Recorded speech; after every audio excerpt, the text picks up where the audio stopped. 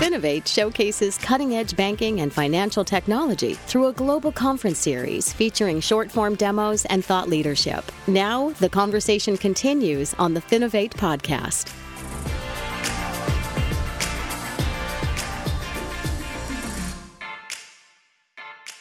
Hi, and welcome to the Finovate podcast. We've got a fun one for you today. We are going to be previewing Finovate Europe, which is coming up in London at the end of February 27th and 28th in the Intercontinental Hotel. And joining me today, we have Julie Muhn, Finovate's resident analyst, one of them, I should say, who's going to be talking about some of the big themes and takeaways that we can expect. Julie, thank you so much for joining me today. Yeah, Greg, thanks so much for having me. I think last time we were together, we were talking about deepfakes on the podcast, which are interestingly still relevant. So it's good to be back. Yeah, that was good. That's some evergreen content there. Go back into the deep dive through the Finovate podcast archives and find that one. Still, I think, as relevant, maybe not as relevant, but obviously not something that has gone away. And this is really what we're trying to find today. What are the big themes from this year, from Finovate Europe specifically, and from later on in 2024 that we'll still be talking about in another couple of years? Before we get there, though, for anybody who hasn't met you or hasn't read any of your writing on the Finovate blog, can you give just a little bit of background on yourself and your perspective? Of course. Yeah. So I've been with Finovate for almost 13 years now, and my job is to read news in fintech and banking. So I kind of keep my finger on the pulse of what is going on in the industry and then distill down that information, write about it on the Finovate blog. We'll post updates on LinkedIn. I'll also host webinars and contribute to e-magazines and occasionally help out with content at events like Finovate Europe. Yeah, no, it's really cool. And I would encourage anybody who hasn't already done so to subscribe to the blog and check out the new weekly LinkedIn newsletters that we're putting out as well. A lot of good stuff. But let's talk about Finovate Europe specifically right now. So when you're looking at the agenda and thinking about all of the great content and innovations that will be on stage, what are you most excited about at this point? Yeah, there are definitely a handful of things. So looking at the agenda, you can definitely tell there's a wide range of content, which is good because fintech is a fairly broad category. But as with everybody, I'm definitely eager to listen to the sessions on generative AI, or as a lot of people call that, Gen AI. And kind of hearing about filtering out the hype of what's going on, what's really going on in Gen AI, who's really using it, what is actually possible. And that also, following up with traditional AI as well and seeing what use cases are available and in use with traditional AI as well. So there's one thing. On the DeFi side, I am very curious to hear from Jillian Godsill from Cointelegraph.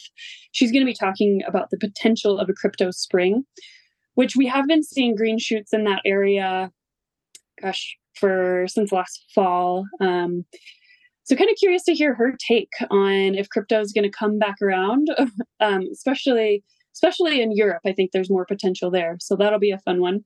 And then, there's the last one here that I'll highlight is the buy versus build conversation, which, bankers and fintechs have been having since early 2000s. Collaboration in an open banking environment, and red flags for regulators, and looking also at the threats of big tech companies and seeing how that all plays into the current partnership environment. Aside from those main three themes, there were three notable sessions that I wanted to highlight too. And just looking at the content. So you have one, actually, I want to hear your take on this, the Finovate game show, the Hot or Not game show. I'm really excited to see that one come to play. Yeah, no, I'm pumped about it too. Yeah, it looks like you have a lot of good people playing the game.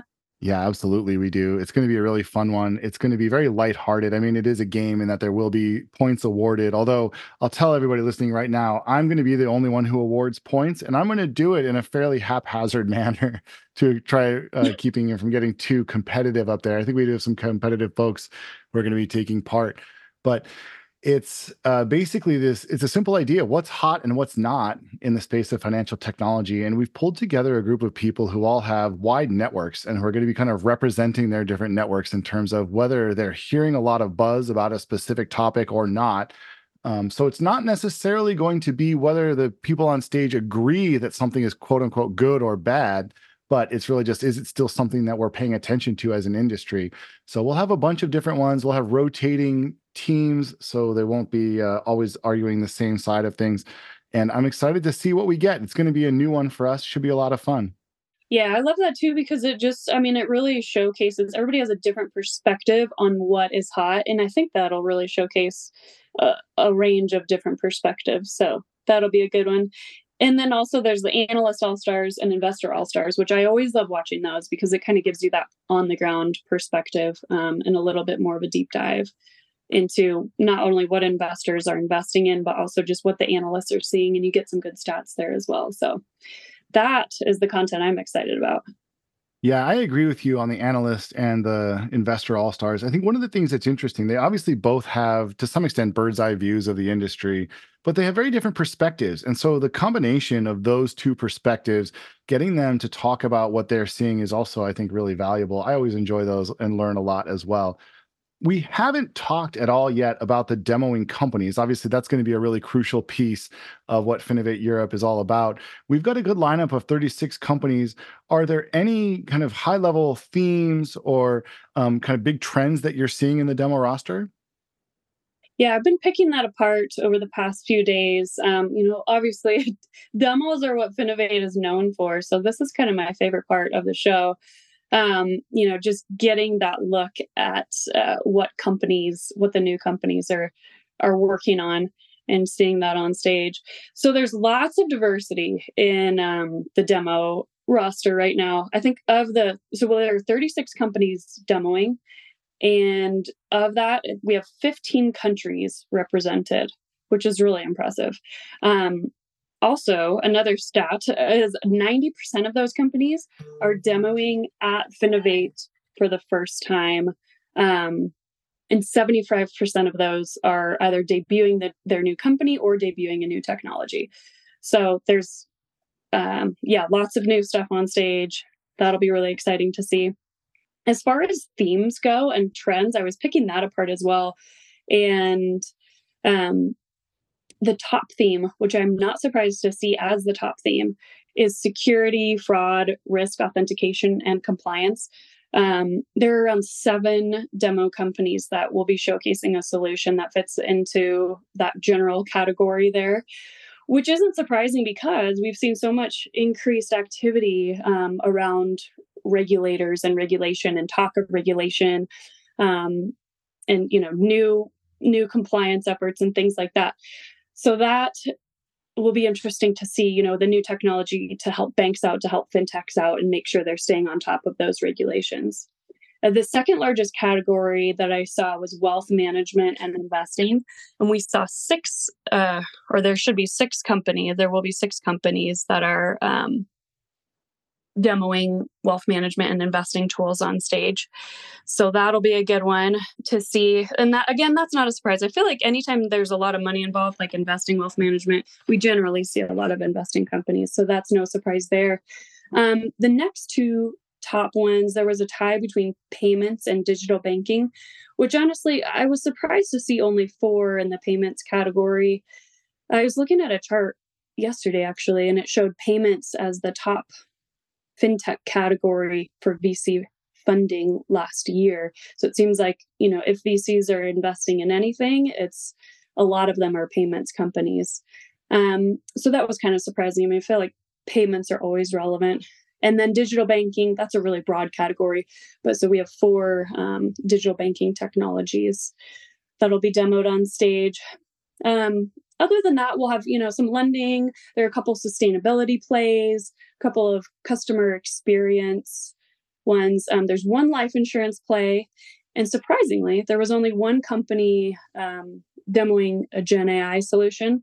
Now, that's not to say that we'll only see generative AI once on stage, but this is a pure play Gen AI solution for banks and fintechs. I was happy to see mortgage tech on stage. I love mortgage tech. And then one financial education, which I was really happy to see that. I'm a huge proponent of financial education. So I'm really eager to see that demo as well. So lots of great diversity there, lots of great content there for sure. Yeah, it's going to be a really fun lineup. I've been working with some of them on the coaching standpoint, getting them ready for the show, and I'm starting to hear their pitches coming together, which is always a really satisfying part of the event because you really get a sense of how unique and how different all these companies are. And so, there's certainly some areas that have consistently been problem areas for fintech. You continue to see people innovating in the security space, and you continue to see people innovating in the payment space. These are areas that people have been targeting for a long time now, but clearly there's still more work to do. I always like to see the new technologies show up on stage as well. I like to see people talking about Gen AI. And of course, there's a really direct link between the generative AI capabilities and a lot of the anti fraud and anti identity theft solutions that people are working on as well. As the capabilities of AI have grown, we need to consistently have more complex fraud solutions. So there's a lot of work to be done in that area. And just want to highlight one more time, 15 different countries. That's really cool. This is going to be a pan-European event and beyond. I think the farthest company who will be traveling will be coming from Taiwan all the way up to London, which is going to be really excellent to see. So, one of the things that I think is also really fun about Finovate Europe, it comes very early in the year. And in many ways, it kind of kickstarts the year, at least for us. I know for a lot of the attendees who come in, it's a setter. It helps people get their year going and kind of establishes some of the early trends. You can think of it almost as a springboard for the rest of the year. When you're looking at the agenda and looking at all the content, what do you think will be some of the continuing themes for all of us in fintech that are going to extend well beyond Finovate Europe and continue through the rest of 2024? The easy answer there would be Gen AI, but I'm not going to use that easy answer because that's just too obvious that we're going to see Gen AI just pulse throughout this year, which is great. Like you said, it has, can be used across fintech, a huge number of use cases, a huge diversity there. But what I will say is that top category of the demo companies, so that security, fraud, risk, authentication, compliance, anything to help banks and fintech stay one step ahead of the regulators and make sure that they don't have any redlining issues or, that they're not misstepping at all when it comes to compliance, helping them get their systems in place and things like that. Last year, I think the regulators were, for lack of a better word, embarrassed by some of the things that happened in the US for sure. Just bringing to light some of the issues that can happen with bank failures and things like that. And then also on the DeFi side with crypto, I think that scared a lot of regulators as well. So they are now heads down trying to figure all of that out and quick to make examples out of banks for sure. And with the increased number of partnerships that we've been seeing, embedded finance solutions and banking as a service, I think there is more risk for sure when banks are leveraging third parties. And so regulators are eager to make sure that banks aren't becoming lax when it comes to ensuring the compliance of their third parties as well. So I think we'll see more of that. It's a notable increase because it's kind of been the ugly stepchild of fintech for a while, just because it's not exciting, it's not fun to demo, but it's so important. And I think we'll see more of that. And I think people are learning how to talk about it in a more exciting way. And I also think that people, especially banks' interests are more piqued for that topic as well. Yeah, well, certainly going to be a very busy year for the regulators on all sides of the Atlantic and beyond. It's a lot of activity is happening right now. There are hints that there are going to be more regulations coming into various ecosystems, that it's going to be something that all the banks and fintechs are going to have to figure out how to deal with. But it's nice to see it. I agree with you that it's something which is really important. And I think from my standpoint, being able to bring regulators and some of the technology companies into the same rooms is intensely valuable because they rarely talk to each other. And so the more that everybody on both sides of the equation can get together and really build a path forward together, I think it's just more productive in the long run. So it'll be really interesting to see what shakes out as a result of all of these cool new pieces coming in and where new pain points are established. There's always opportunity for new companies to come in. Every time a new regulation gets passed, somebody can come in and help make that process easier, smoother. So I think we'll see some of that coming up next year and beyond. I want to end with a question that's a little bit more frivolous. As most people who come to Finovate know, we ask our audience members to vote for best of show among the demoing companies. Now, one of the crucial pieces is it's entirely audience voted. Finovate staff do not get to vote, which means that neither Julie or I have ever voted for anybody for best of show. But Julie, if you did get to vote, how would you do it? What are you looking for when you kind of think to yourself, oh, those are the coolest companies? That's who I would cast one of my votes for. Yeah, I have kind of a mixed approach here. So I follow a little bit of an 80-20 rule when I look at those companies on stage, because I make an effort to watch every single demo from start to finish. And I'd say it's 80% of the technology, the value there, the potential for change that the technology has, and then 20% of, for lack of a better word, performance. I think there are so many cool technologies that could be on stage, or that are on stage, that the demoer is a little bit more shy, but the technology is so cool that it almost outshines the demoer. That said, I have seen some demos of really cool technology where the speaker has been less than impressive. So that can cancel out a vote for sure. The other part of my mixed approach, I think I have a severe bias of certain technologies, which I know that everybody does. Everybody's job has different technologies that apply to it. And I have a bias towards payments technologies, mortgage tech, and financial education, as I mentioned before. That's just where my interests lie. So if there's anything along the lines of those, I feel like I'm more likely to get to upvote those as well. Yeah, what about you? I'm curious to hear what's your process, your internal process? Well, I think for me, it's a little different because so many times, I work with the companies ahead of time, so I get to see what their technologies look like. And there are many cases in which, I'll be working with a company and get a really good sense of what their technology is. And I fall in love with the technology. And then the way they deliver it up on stage is not the way that they had planned on doing it. And sometimes, to your point, they can undercut a good solution with performance that isn't exactly what they wanted it to be. And so for me, maybe I put slightly more weight onto the actual delivery of the demo. And being able to kind of clearly articulate where the value proposition is. And I think this is one of those areas where I put a lot of faith. If you up there on stage can't tell me in 15 seconds why I should care about your technology, even if it's really cool technology, I'm going to struggle to make a connection with you and to get really excited by it. So now that said, I tend to be on the lookout, similar types of things too. I love to see the new stuff. I like to see people pushing boundaries or trying things that haven't been tried before. I'm probably going to be more forgiving for some of the ideas that are maybe, interesting theoretical concepts without as much of a real world solution. I think maybe a lot of us in the fintech space who followed it for a while are sort of susceptible to that. We love to see cool new ideas, regardless of whether they're going to end up coming into the marketplace. So yeah, that's me though. And obviously in my role as demo coach, I would place more emphasis on actually delivering a good demo. Yeah. But I also have a soft spot for financial education as well. I think it's a really crucial piece. Both of us have kids. We want our kids to be financially savvy adults. And more education is just so necessary to see that happen. So, always fun to see that, but, yeah, that's about it for me.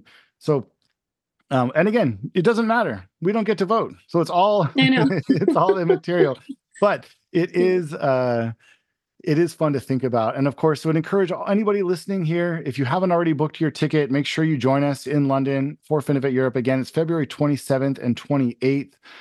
We will be returning to the US for Finovate Spring in San Francisco, May 21st through the 23rd. And then Finovate Fall is the next one, New York, September 9th through the 11th. A great slate of shows coming up this year. We'll continue to keep you updated on new themes as they emerge. And Julie, thanks as always for taking the time. It's always fun to get your perspective as somebody who is so closely in tune with what the industry is doing and thinking. Yeah, thanks for having me on. This was great.